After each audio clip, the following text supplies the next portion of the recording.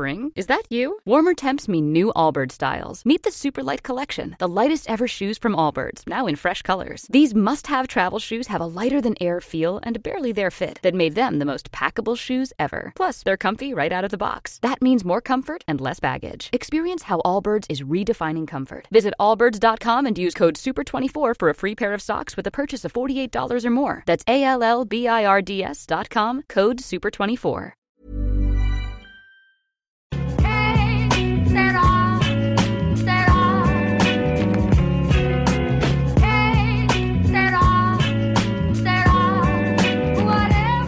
Hello and welcome to another episode of the Championship Roundtable podcast. You can reach us on the show by following us on Twitter at ChampionshipPod.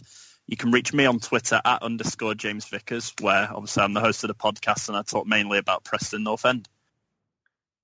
Hello, my name is Louis Shackshaft. I do a lot of writing, blogging, obviously podcasting also. I talk a lot about Sheffield Wednesday, that's the team I support. And you can check out my website or my Twitter handle, which is at Louis Shackshaft. Hello, I'm Simeon Pickup. I'm a fan of the mighty Reading FC. I'm editor of the Tilehurst End blog, and we do a lot of Reading content there. We do opinion pieces, match reports, analysis, all those kind of things, and some podcasts as well. And you can follow me on Twitter at BucksRoyal and find us on Twitter at the Tilehurst End. Yeah, cheers for joining me today, guys. Obviously, it's the first show back after the international break. Not a lot really went on over the international break, but it's all sort of happened over the last few days. Obviously, earlier today, Chris Coleman's been appointed the Sunderland manager on, I believe it's a 2.5-year deal. We've covered sort of the mess at Sunderland a lot over the last couple of weeks. I thought we'd start with this. Wanted to get both your opinions on, do you think it will be a positive appointment for Sunderland, and is it a bit of a risk for Chris Coleman going to sort of what many perceive at the moment as a bit of a crisis club? Start with you first, Louis, on this, and Simeon, feel free to join in as well. I think it's a bit of a risk, to be honest. I mean, obviously, the outcome of appointing Coleman Sunderland will only find out in May, won't they? Whether that's a good appointment, if you like.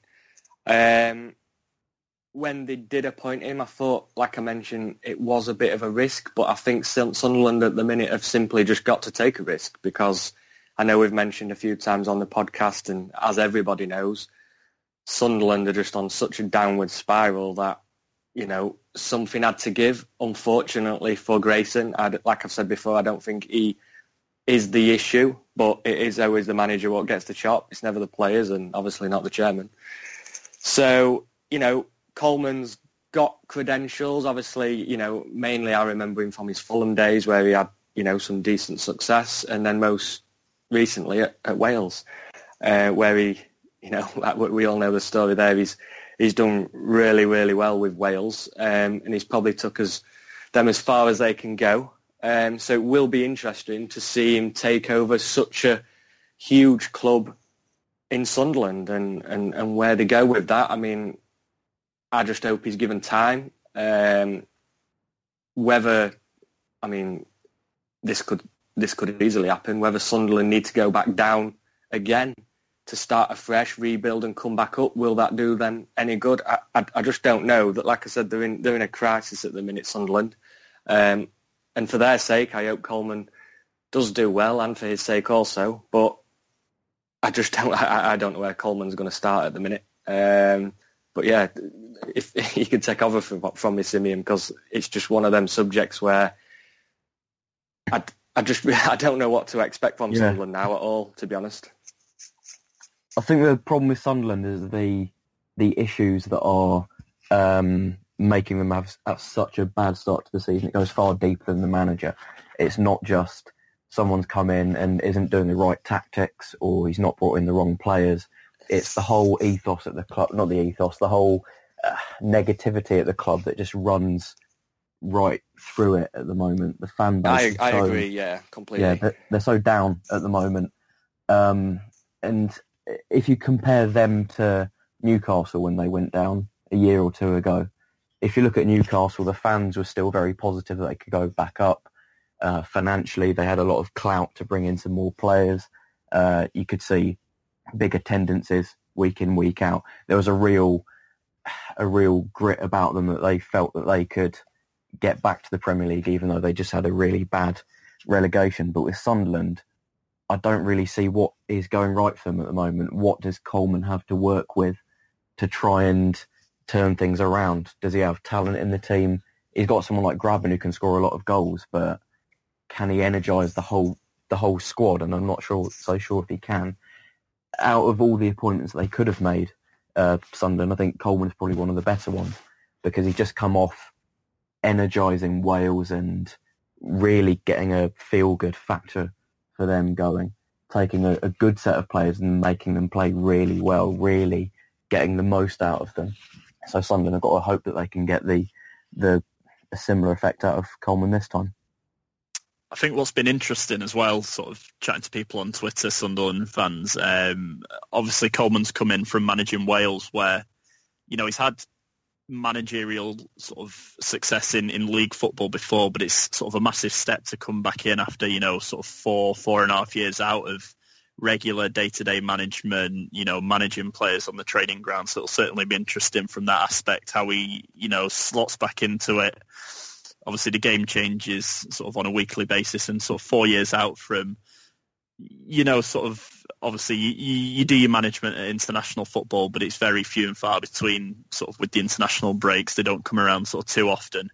So it's certainly going to be interesting, as I said, from that aspect to see how he does slot back in. Sort of as Simeon said, it's probably one of the better appointments they could have made. I think it's definitely a risk for him having stepped down from the Wales job on Friday. Did fantastically well for them, getting them to the Euro semi-final. In some respect, it's, an easy job for him to go into, because there's sort of that much negativity around the club at the moment, the bottom of the league. Things can't really get worse for him, so sort of the only way is up. But at the same time, it's also a huge risk for him. He's done fantastically well over the last few years to sort of build up his reputation at international football, that this could be sort of a step backwards if results don't work out. So it's definitely going to be interesting over the next sort of few weeks and sort of coming out the other side of Christmas to see where Sunderland are and how he's got them playing. So it's definitely one to keep an eye on. Sort of getting away from Sunderland, though, I can't imagine there'll be many of any players in our sort of the next subject that we're going to get onto. It's a subject that we've been talking about sort of off air over the last few weeks, and we thought we'd do it this week. It's sort of a good time getting sort of into the full swing of things now in the season. We're coming up to Christmas, and that's going through our team of the season so far. I don't know about you guys. I've gone for a sort of a basic 4-4-2, as it was sort of easiest to fit sort of players in that I wanted. Obviously, we're all going to have a goalkeeper, so I think we should start there. Be interesting to see your two picks. I've gone with Wolverhampton's keeper, John Ruddy. Obviously, another clean sheet yesterday that Simeon won't be too happy about away at Reading. That's 9 clean sheets, I believe, for him now. Obviously, it's easy to choose the keeper who's sat at the top of the league, but I think he's been sort of really good for them this season, coming over from Norwich. He's slotted in sort of with a new back four in front of him and done fantastically well. And he's been sort of one of the reasons why Wolves find themselves at the top of the table. Obviously, they've got fantastic talents and spent a lot of money in the forward department, but you've got to keep clean sheets if you're scoring goals. Obviously, you can't go out and draw every game or scrape by sort of winning 4-3 and that kind of thing. So John Ruddy would be my keeper so far to go into the team of the season. What about you guys? I've gone Ruddy as well, and like you said, it seemed like an obvious choice because they just simply sat at the top of the league. But I've also noted the 9 clean sheets, and respect to the guy for that, because without those clean sheets, they wouldn't be sat at the top of the league, would they? And I know that's easy to say, but it's. I just want to state as well, before we pick these 11 players, I've gone for a 4-4-2, and it is so hard to pick 11 players from the teams at the minute, because I literally had a list of 25, 30 players I could have chose from. And you speak to fans and they're like, well, why have you not got this player in? Why have you not got that player in? And it's like, well, I can only choose 11 players, and it's based on the position that they play in as well. And it is so hard to choose. But goalkeeper, like you, James, I couldn't have said that any better. John Ruddy for me. I've gone Ruddy as well, actually. It pains me to say that after a fantastic performance at our ground that we really should have scored. And there's one chance in particular in the second half where it's squared for, I think, Modu Barrow, and it's about 10 yards out, and he just whacks it straight towards the corner. It's an instinctive palm away from John Ruddy, which any other, 9 times out of 10 that would have gone in the back of the net. But it's just one of those really good saves that you can tell a really good goalkeeper can do. I think a lot of the time we would have at least managed to get one goal out of that game. Should have got a draw. But when Wolves have such a good goalkeeper like John Ruddy, then it's no surprise that they're top of the league. Yeah, so I think that sort of going through now is where we'll sort of probably have the same player, I'd imagine, getting into the back four or back three, whatever you've chosen, and the midfield sort of will have a few different picks. As I said earlier, I've gone with a 4-4-2. So right back for me, I had 2 different options. I had Cyrus Christie at Derby, who, you know, is always a solid championship centre-back. And when I was planning out this list, he was my sort of initial pick. But after seeing him on Friday night, I'm going to change it to Carter Vickers at Sheffield United. He's dropped down there sort of into the championship, coming on loan from Tottenham, and he's slotted in as if he's, you know, been a sort of a regular for a number of years, really. I think sort of a theme through my team, there is quite a few Sheffield United players in, and, you know, they're there on merit, really. They've done fantastically well. They've carried on that form that they had in League One last season and, you know, taken to it like a duck to water this season. So Carter Vickers had been my right back, chipped in with an assist on Friday night away at Burton as well. Solid player, and, you know, he's only getting better the more experience he gets in this division. I've gone for Cyrus Christie, so as you've mentioned him there, although he's at Middlesbrough and not Derby. Derby, yeah, sorry. He was there, yeah. Yeah. But yeah, Cyrus Christie, I believe he's got 3 Man of the Match awards this season. He's got a couple of assists. I think he's the pick of the bunch at right back. And like you says, it's so difficult to pick players on that shortlist. But I've narrowed it down to him. And not only that, I think he's been one of the better players in a Middlesbrough team that I thought would be doing better than they are. And he's only 22 years of age as well. So that's good to see. In fact, a lot of my players that I have picked, as you will see, are relatively young, which actually surprised myself there. But you won't be surprised I've not picked many Sheffield United players, James. Yeah, I've gone Christie as well. His attacking ability for Middlesbrough, not Derby, is very good. Bombing up and down that flank, he's shown that at Derby for a couple of years now, and he's continued that this season. Yeah, what's interesting about Cyrus Christie, actually, I had Middlesbrough wrote down, and, you know, force a habit, went back to Derby where he has been for the last few years, so I don't think you're going to let me live that down. I've gone, obviously, 4-4-2, so I'll go both my centre-backs here. First of all, I've gone John Terry. Obviously, he's out injured now for a bit, but there was a few question marks over when Aston Villa signed him. You know, would he adapt to not necessarily the pace of the Championship, but obviously there's more games in this division and they come thick and fast. And, you know, at his age, would he be able to manage sort of playing week in, week out when he was sort of a bit part player at Chelsea really last season? And, you know, before this injury, which, you know, broken toe, it's not as if it's a muscle or something catching up on him. It's a bit of a freak injury. He's done fantastically well, and I think he's one of the key reasons why Aston Villa were starting to climb the table while he was in the side. I remember seeing him a few weeks ago on Sky cameras at Preston. Couldn't make it to the game, but sort of watching it from sort of a TV view, it was sort of fascinating to see how quiet he kept Hugh Gill, who's been, you know, one of our best strikers this season, and it's given every defender that he's come up against sort of a torrid time. And to see sort of that experience and calming influence of John Terry was, you know, fantastic to watch. I'll probably get a bit of stick for saying that as a Preston fan, but he'd be my first centre-back. The second centre-back, I'd go with Aidan Flint at Bristol City. It's done fantastically well. They have been one of the surprise packages really this season. I don't think many people would have expected them to be sort of as high up as they are at the moment. And, you know, they're going fantastically well. And what was interesting when I was having a look at his stats, he's actually got 4 goals as well this season in 12 games from centre-back, which, is a fantastic return in the league. It's a goal sort of every 3 games, and if they are going to carry sort of on the run that they're on, it's, vital that he's playing well and also chipping in with goals as well. So that'd be my centre-back pairing. What would your guys be? So continuing where you left off, I've gone for Flint as well. I think he's top quality. In fact, I think he's probably the best defender in the league at the minute. I also noticed he'd scored 4 goals and he's got 3 Man of the Match awards. And I think the teams that are doing well, like your Bristol Cities and your Cardiffs, Wolves, they've all got a solid spine, and players like Flint obviously start that success, and that's the reason where they are in the table. But yeah, I think he's a top quality defender, and I wish a player like Flint was at Sheffield Wednesday. My other one, and this is probably where we start to disagree, but my other centre-back, obviously you went Terry James, I've gone for Sol Bamba. I think he's the oldest player that I've picked in my whole squad, so he's quite experienced.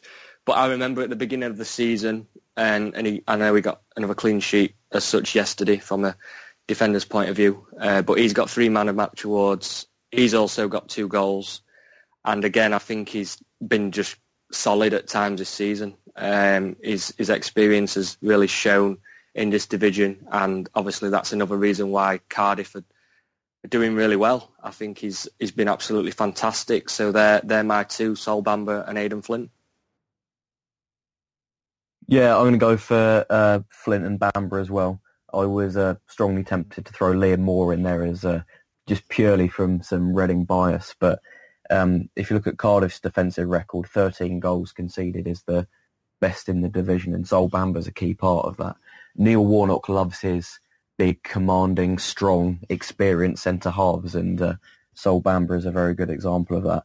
And similarly, Aidan Flint for Bristol City, very commanding, physical centre-half, and being able to chip in with some goals at the other end of the pitch is vital too.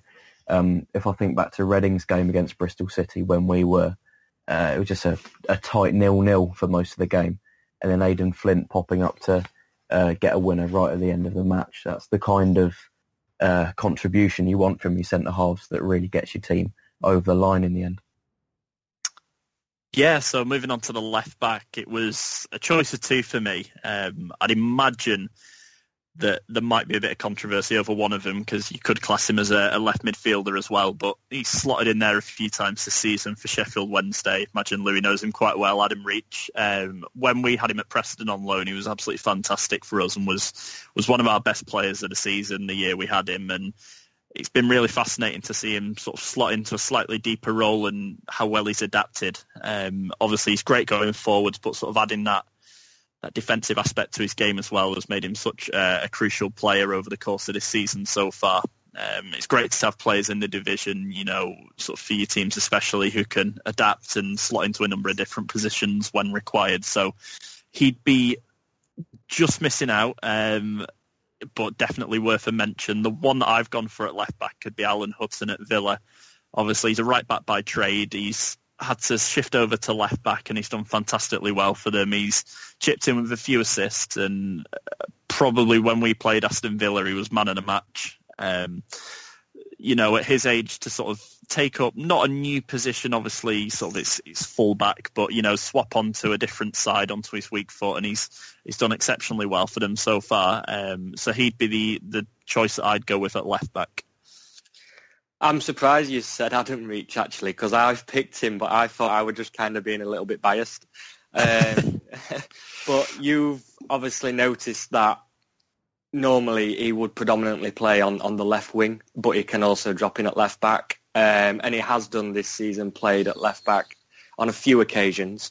But the reason I've picked him is because before the international break, obviously Sheffield Wednesday showed a slight bit of form, winning 2 games and drawing 1.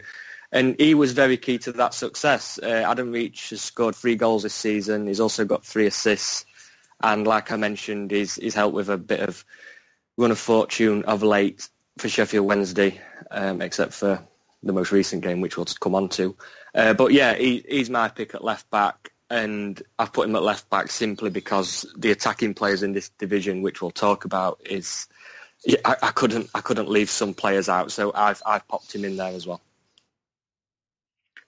I'm going to have to go with someone who neither of you have mentioned, actually. Barry Douglas from Wolves, who is joint second in the division for assists. He's got 7, only 1 behind Barry McKay. He's got 6, 1 behind Barry McKay with 7. And to get that kind of return from a left-back this early in the season is very good. I think most of those are set-piece deliveries. But even so, having those that kind of contribution coming in from one of your fullbacks is a really big attacking contribution. I think just before the international break, Wolves won something like 2-0 at Fulham, and both of them came from Douglas set pieces. So having that in your team is really big. So that's where I've gone from. That's a good shout, to be fair. Yeah, he's having a really good season. Yeah, definitely. He was one who sort of I considered, and, sort of looking at those stats now that Simeon's mentioned, is definitely worth a place in sort of most teams. Going into midfield now, I've gone for a 4 across the midfield, but if it was to play together in the division, I don't think it'd get very far because it's quite an attack-minded midfield. But as the right winger, I've gone for Barry McKay from Nottingham Forest. As Simeon mentioned, top assists in the league with 7, and he's also chipped in with 4 goals as well. To have that kind of return from a right winger, granted he does play sort of as quite an advanced right winger and can also join in as a second striker as well. It's great to have, and it's one of the reasons why, Nottingham Forest, are doing a lot better than they were last season. They haven't drawn any games this season, which I think has been sort of a highlight of their attacking play. They're either going to win or lose, and they're higher in the league than us, considering we've lost 4 less games than them, but we've drawn 7. So, it definitely shows that it's better to win your games rather than to just sit back and get draws, I suppose. But yeah, he'd be my right winger on my team. Yeah, I've got to agree. I've got Barry McKay as well. He just simply couldn't be left out. He's been Forest's star player this season. So again, I think he's got 11 goals and assists combined. He's having a cracking year. And I'm surprised we keep picking the same players, to be honest, because I didn't think this would happen. But yeah, for me, on the right wing, Barry McKay. Surprise, surprise, on the right wing, I've gone for Barry McKay as well. Just to echo your comments about the assist and goal contribution. That's just what I've gone from. Can't really say anything else. You put it so well yourself. Thank you. Moving on to centre midfield now. It's as I've made the list, I think I've cursed one of them. Player that I know quite well from being at Preston, but he got quite a nasty injury on Friday night, and that'd be Paul Coots from Sheffield United. The other centre mid that I've gone for as well is Mark Duffy from Sheffield United. So it's a double Sheffield midfield, which I'd imagine will be quite different to yours, Louis. But I had to give them both a mention. Obviously, they've both come up from League One with Sheffield United, and they've done fantastically well, and they're real sort of the driving force behind Sheffield United and the way they play. They keep them ticking, and as we've mentioned earlier, a solid spine to the team is a must in this division, and those two have been absolutely fantastic together. It's going to be interesting now, obviously, with the injury that Coots has got. I think it was a broken leg, or definitely sort of watching the video of it. So I can't see him playing sort of again this season, or even if he does, it's going to be right towards the back end of it. So it will be interesting to see how they cope with the loss of him and who they bring in to fill in that gap. But they're the 2 midfielders that I've gone with. This is where obviously things hot up a little bit, because understandably I can see why you've put both of those players in there. I've not gone for those players, but take nothing away from them. They're having an absolutely outstanding season. But what I've done is I've put in a defensive midfielder and an attacking midfielder. So my first defensive midfielder, which I've gone for, it's pretty controversial, but I've gone for Massimo Luongo. Like I say, he's not an obvious choice, but when I've looked at his performances this season, he's been very consistent, and like I mentioned, I've put him in my defensive midfield simply because he's made more tackles than any other midfielder this season. And you can't ask for more than that from a midfielder that's, on defensive duties. So, yeah, I've gone for Luongo as my defensive mid, and then behind the strikers as an attacking mid, I've put in Bobby Reid. And I know, obviously, he can play up front as a striker and just behind, but I've gone and put him as my attacking midfielder. I think, as well, Bobby Reid is the star man this season in the Championship. You can't really look past him. Obviously, they had Tammy Abraham last season. Bobby Reid's come in and he's pretty much echoed the success what Abraham had last year. I believe he's got 9 goals this season, and his performances have just been sublime. And I expect him to go on to bigger and greater things. But I wish him every success in Bristol City as well, because they're a great side to watch this year. And fundamentally, Bobby Reid's a huge part of that success. Yeah, I'm going to go for a slightly, perhaps an odd choice. I'm going to go with Liam Bridcut in the midfield, brought in by Mark Warburton to try and toughen up his midfield. And defensively, he's been very solid this season. I think he's one of the biggest tackle contributors. He's just a little bit behind Luongo. In fact, he's on 3.5 tackles per game, which is, I think, about 4th in the table. And also his passing stats are very good, because Warburton likes to build teams that can play out from the back and build up control of the game and have a lot of possession. And that anchor in the midfield is very key, and Bridcut has been very good in that role. In an attacking sense, I'd have to say Bobby Reid as well. I wanted to say James Maddison at Norwich, who's been a very good young, creative talent. But Bobby Reid edges it out just because he's been so good this season. Yeah, definitely agree with sort of the two sort of other players that you've put in there.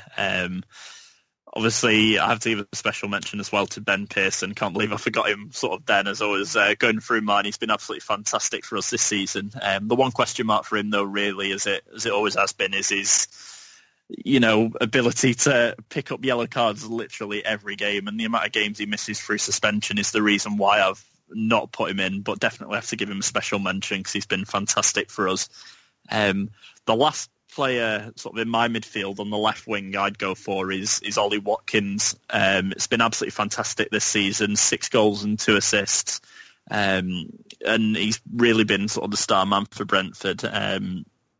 He's come in, done fantastically well for them, and sort of on their day, as they showed when they played us a few weeks ago, on their day they can beat anyone in the division. It's just about finding that consistency for them this season. And if you look at their positioning in the league table, sort of bang centre of the table, 5 wins, 7 draws, 5 defeats, which really tells the tale of sort of their sort of hit and miss inconsistency at the moment. So if they can sort of find a way to play at that level each week, I think they'll definitely be up there come the end of the season. I'm glad you mentioned Ollie Watkins, because he's been in and out of my squad about 4 times as I've been thinking about it, and he's not ended up in it. But I'm a real big fan of Ollie Watkins. But on my left wing, I've gone for Diogo Jota at Wolves.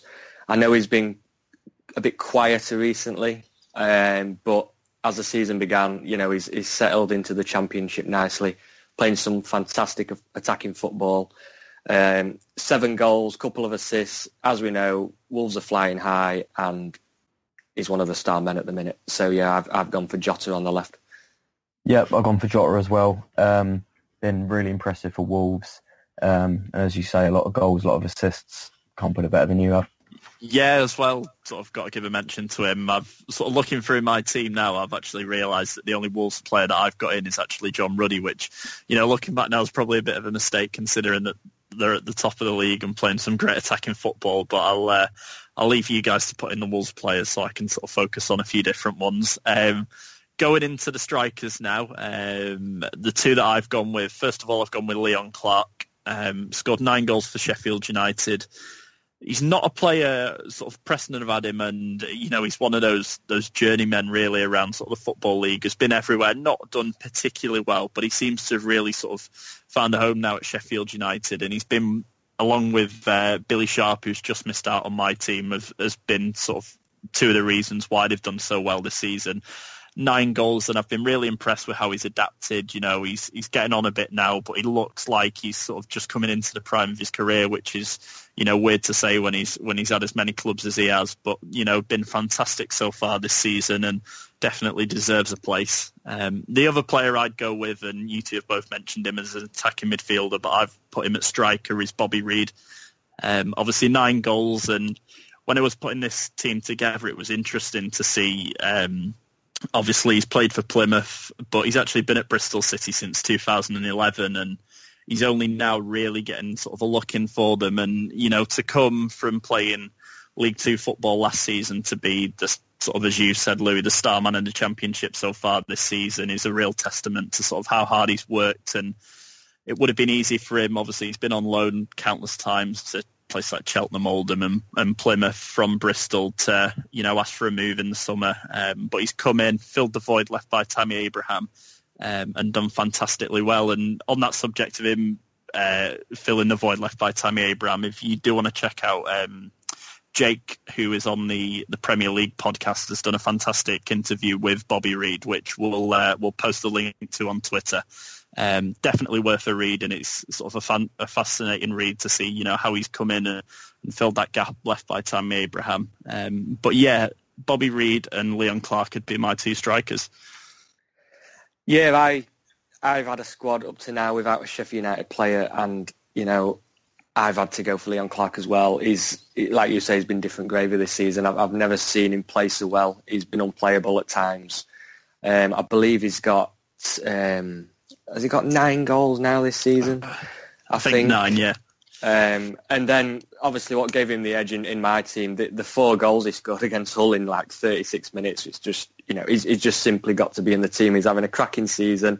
And it's strange because, obviously, like you said, he's a journeyman, and he's been at Wednesday as well. And he was an average player. But, yeah, he's really stepped up this time in this division, and he was probably a player you'd least expect it from. I always did see him as a League One player, but he's stepped up, and fair play to the guy. He's putting himself about, and he's grabbing goals, and I don't know if he's got any assists this season, to be honest, but it was between him and Ollie Watkins for me, but I've given Leon Clarke the edge because I just had to put a Sheffield United player in there simply because they're doing so well. But the other striker for me, the main man at Wolves again up front, is Leo Bonatini. He's in double figures now, 10 goals. He's got 4 assists to his name, and he's been a cracking signing, as you all know and all aware. He's lighting up the Championship, and again with him up front, I can't really look past Wolves not getting promoted this season. So they're my 2 up top, Bonatini and Leon Clarke. Yeah, just to echo that about Leo Bonatini, been excellent for Wolves this season. 10 goals, 4 assists. I think that's got to be the most goal contributions of anyone in the Championship this season. And to come in and settle so quickly and so well at Wolves and to be firing on all cylinders, that's been a great season for him. I'm also going to throw in Jared Bowen at Hull. He's only 20, but he's already got 9 goals, which, as in joint second in the scoring charts, and to do that at such a young age in a quite struggling Hull side, I think is a really big achievement. But he's been very effective for Hull in a bit of a struggling side. On a similar note, he's not in my best team, but someone like Lewis Grabban at Sunderland, to be in such a bad side but to still be right at the top of the scoring charts, getting 9 goals, is a really big achievement. Quite similar to Jermaine Defoe for Sunderland last season as well, to be able to find the net consistently regardless of how the rest of the team is performing is a really big achievement. Yeah, definitely another mention to Leo Bonatini. He's sort of, as a player who's come in first season in the Championship, he's done remarkably well. Looking back now, you know, I should have put a couple of Wolves players in, but, you know, as I said, let you put them in and we can sort of cover a few different players as well that maybe wouldn't have got covered. But yeah, they're our team of the seasons. Obviously, once we post this out and you give it a listen, let us know any players that we've missed out or who'd been your team of the season, obviously by following us at Championship Pod on Twitter, and, you know, get involved in the conversation. Here's a cool fact. A crocodile can't stick out its tongue. Another cool fact, you can get short-term health insurance for a month or just under a year in some states. United Healthcare short-term insurance plans are designed for people who are between jobs, coming off their parents' plan, or turning a side hustle into a full-time gig. Underwritten by Golden Rule Insurance Company, they offer flexible, budget-friendly coverage with access to a nationwide network of doctors and hospitals. Get more cool facts about United Healthcare short-term plans at uh1.com. For the ones who work hard to ensure their crew can always go the extra mile, and the ones who get in early so everyone can go home on time, there's Grainger, offering professional-grade supplies backed by product experts so you can quickly and easily find what you need. Plus, you can count on access to a committed team ready to go the extra mile for you. Call, click Grainger.com, or just stop by. Grainger, for the ones who get it done.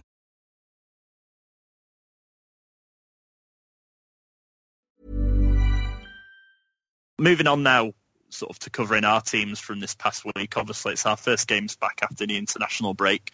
We'll start with you first on this, Louis.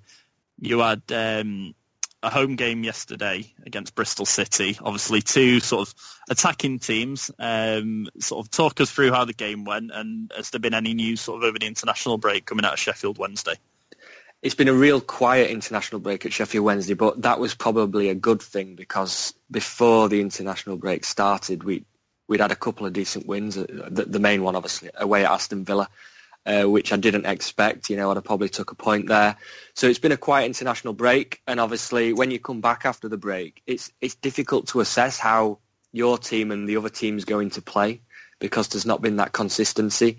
And you mentioned Sheffield Wednesday and Bristol City being attacking teams.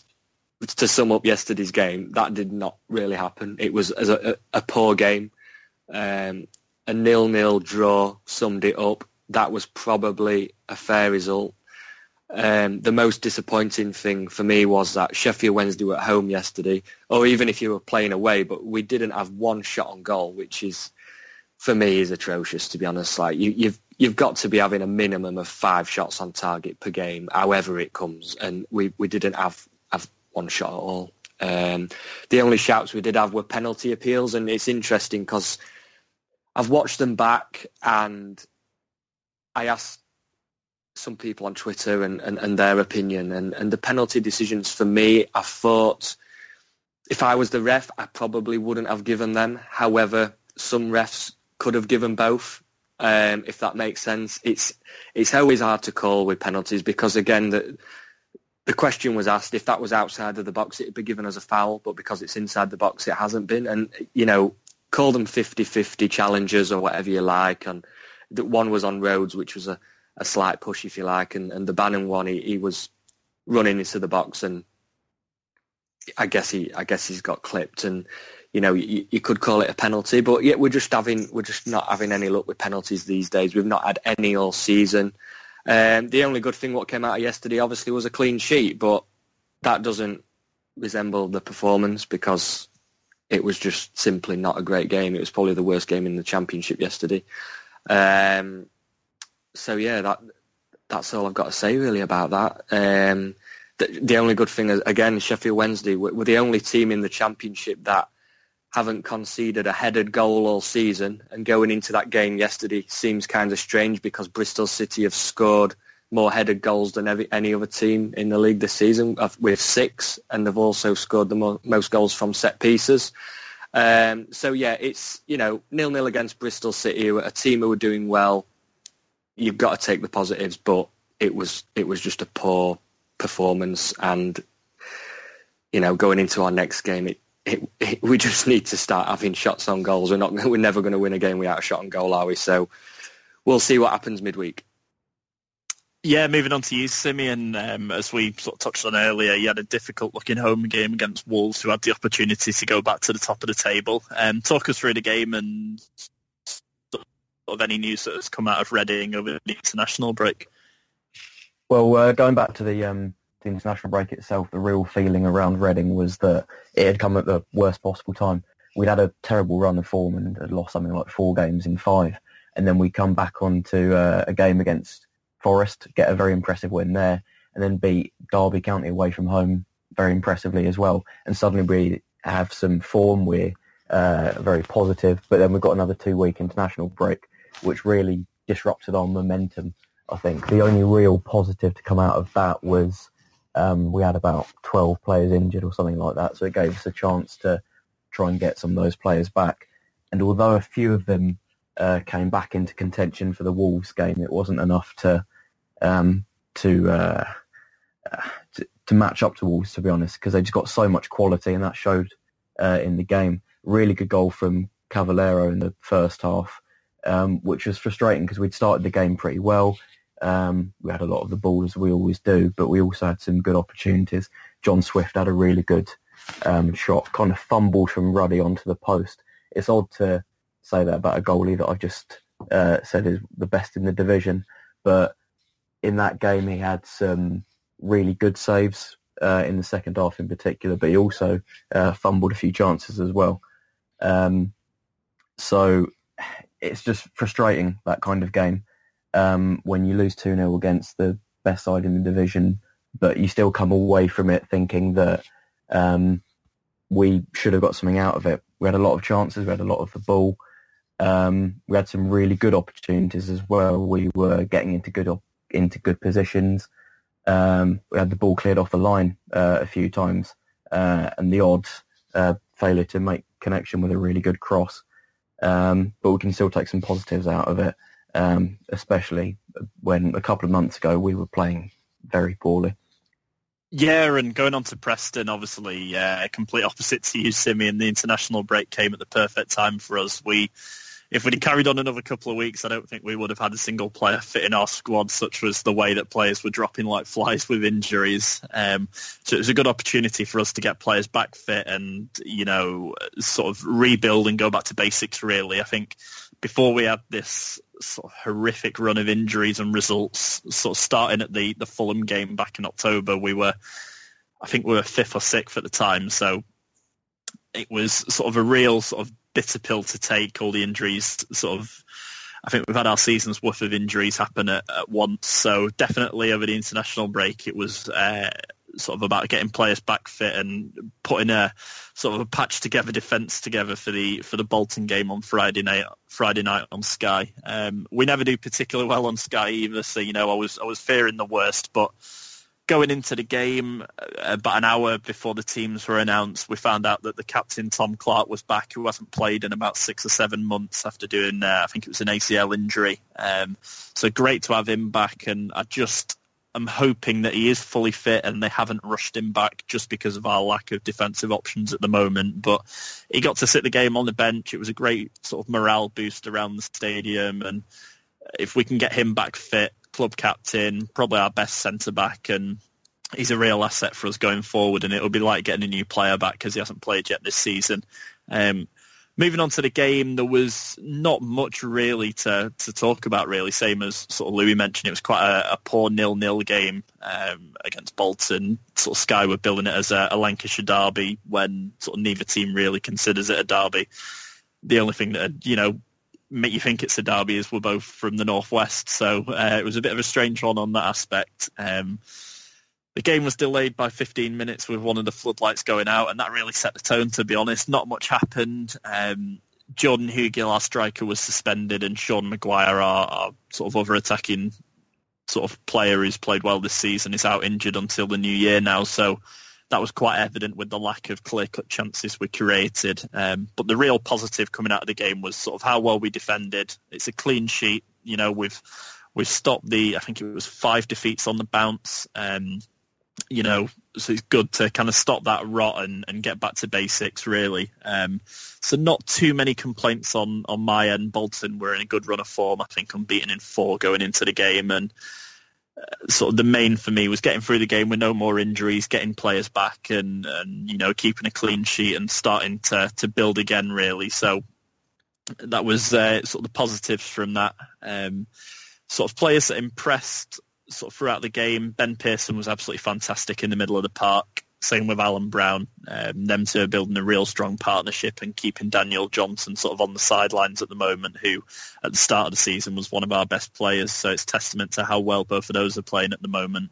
And I think even though we didn't score, Stefan Mavididi, who's not had many chances so far this season, coming on loan from Arsenal, did fantastically well playing up front on his own. He's a young striker who he's not sort of the physical presence that Hugill is, and sort of our defence didn't seem to realise that and just kept hitting long balls up to him. But he did well to hold up the ball when given the opportunity, and he's got a great turn of pace. He's quick and he's skillful on the ball as well. And if he can continue playing like he did on Friday night, I think he'll definitely be a real asset for us, especially sort of filling that sort of pacey, sort of skillful player gap that Sean Maguire's left while he's out injured. So it's a real opportunity for him now over the coming weeks to stamp his mark on the side and push for a regular start. But sort of to wrap things up this week, obviously it's a double game week next week. Both of us, or all of our teams, have got a game in midweek, and then we've also got a game at the weekend. Go to you first on this one, Louis. 2 away games, Ipswich away and Reading away. How do you see the games going, and what would be your sort of ideal scenario for those games? Well, ideally 6 points, obviously, but away from home, it's, we're just consistently inconsistent this season. So I don't even know if I can make a prediction for both games, to be honest. But Ipswich is going to be interesting. They're 1 point above us in the league.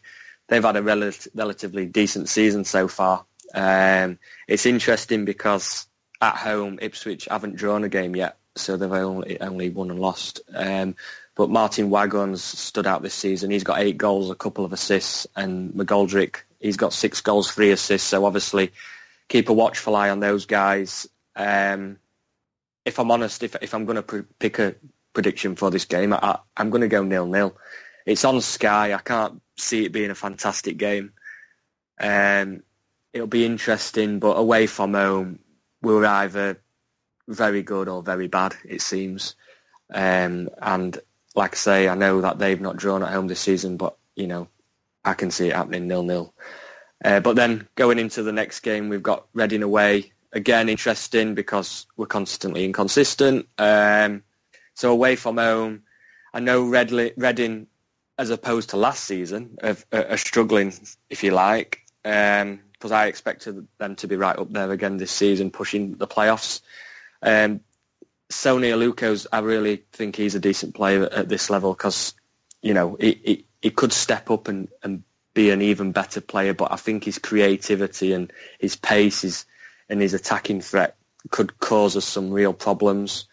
I know it's also interesting because they've only won 2 at home but lost 4 this season, so I'm hoping that it's, Reading are there for the taking. And if I were to predict this game, because I've gone for a draw in the last one, I'm going to say that Wednesday win 2-1 and take 4 points from the next 2 games, but my judgment will be completely wrong. I just, God knows what we're going to get out of this next 2 games, to be honest. I'm interested to hear what Simeon's going to say and his prediction about the game.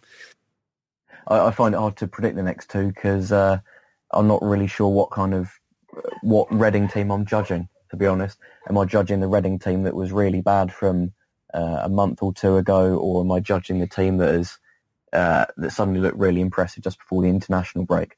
I don't know if that was a kind of a flash in the pan, or is it a sign of better things to come?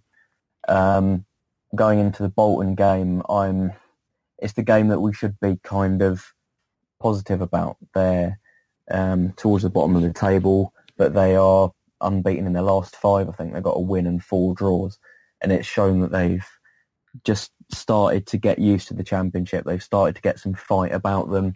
Sammy Amiobi's doing pretty well for them too. And going into that match, especially with a couple of real fan favourites from Reading that down there, Phil Parkinson was a legendary centre-half for them. For us, he's now their manager. Also, Jem Karachan and Adam Lafondra in their team as well. So it'll be interesting to see how they perform against us. But I just feel that if they get organised, if they get behind the ball, then they're really going to frustrate things for us, and we could struggle to break them down and get a goal. So I'm worried about a banana skin at Bolton, to be honest. And then going into the game on Saturday, it depends what kind of Reading team turns up. Again, if we play really well and on the front foot from the start, I'm relatively confident of a narrow win, maybe a 1-0 or a 2-1.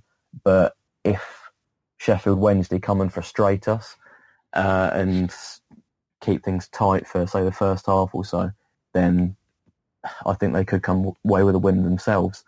If I was pushed to a prediction, I'd say probably a draw on Tuesday and then another draw on Saturday as well.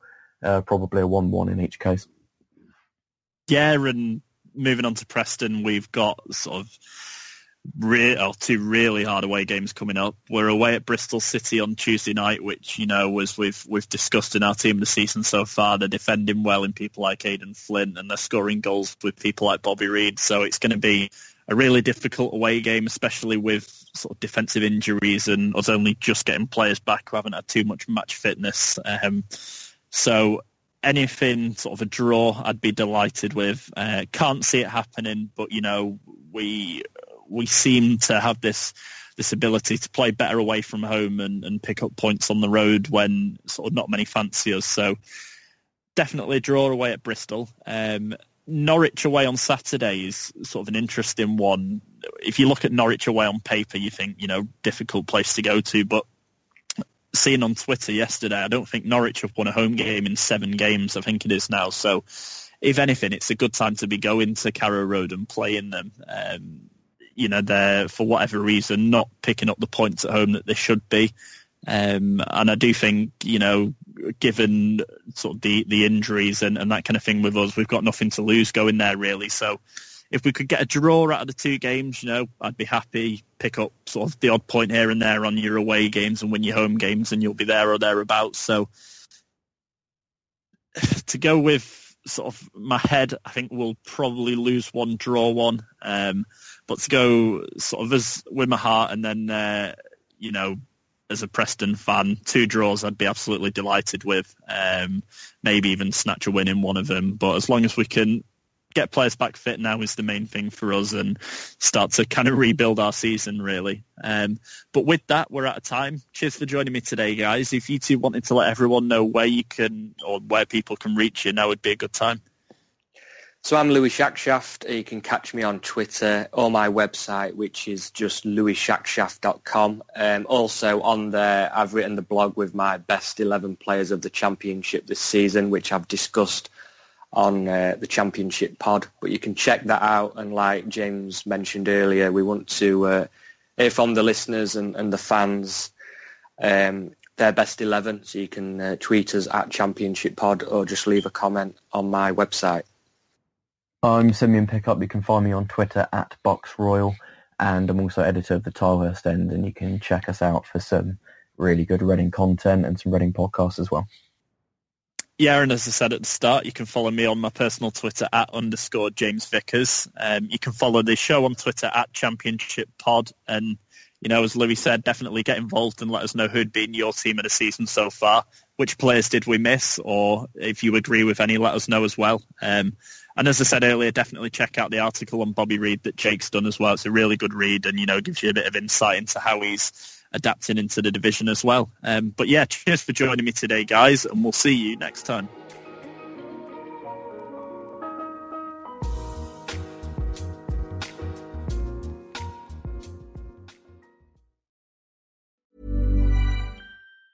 Every year, one thing is always predictable. Postage costs go up. Stamps.com gives you crazy discounts of up to 89% off USPS and UPS services, so your business will barely notice the change. Stamps.com has been indispensable for over 1 million businesses just like yours. It's like your own personal post office. No lines, no traffic, no waiting. Sign up with promo code PROGRAM for a 4-week trial plus free postage and a free digital scale. No long-term commitments or contracts. That's Stamps.com, code PROGRAM.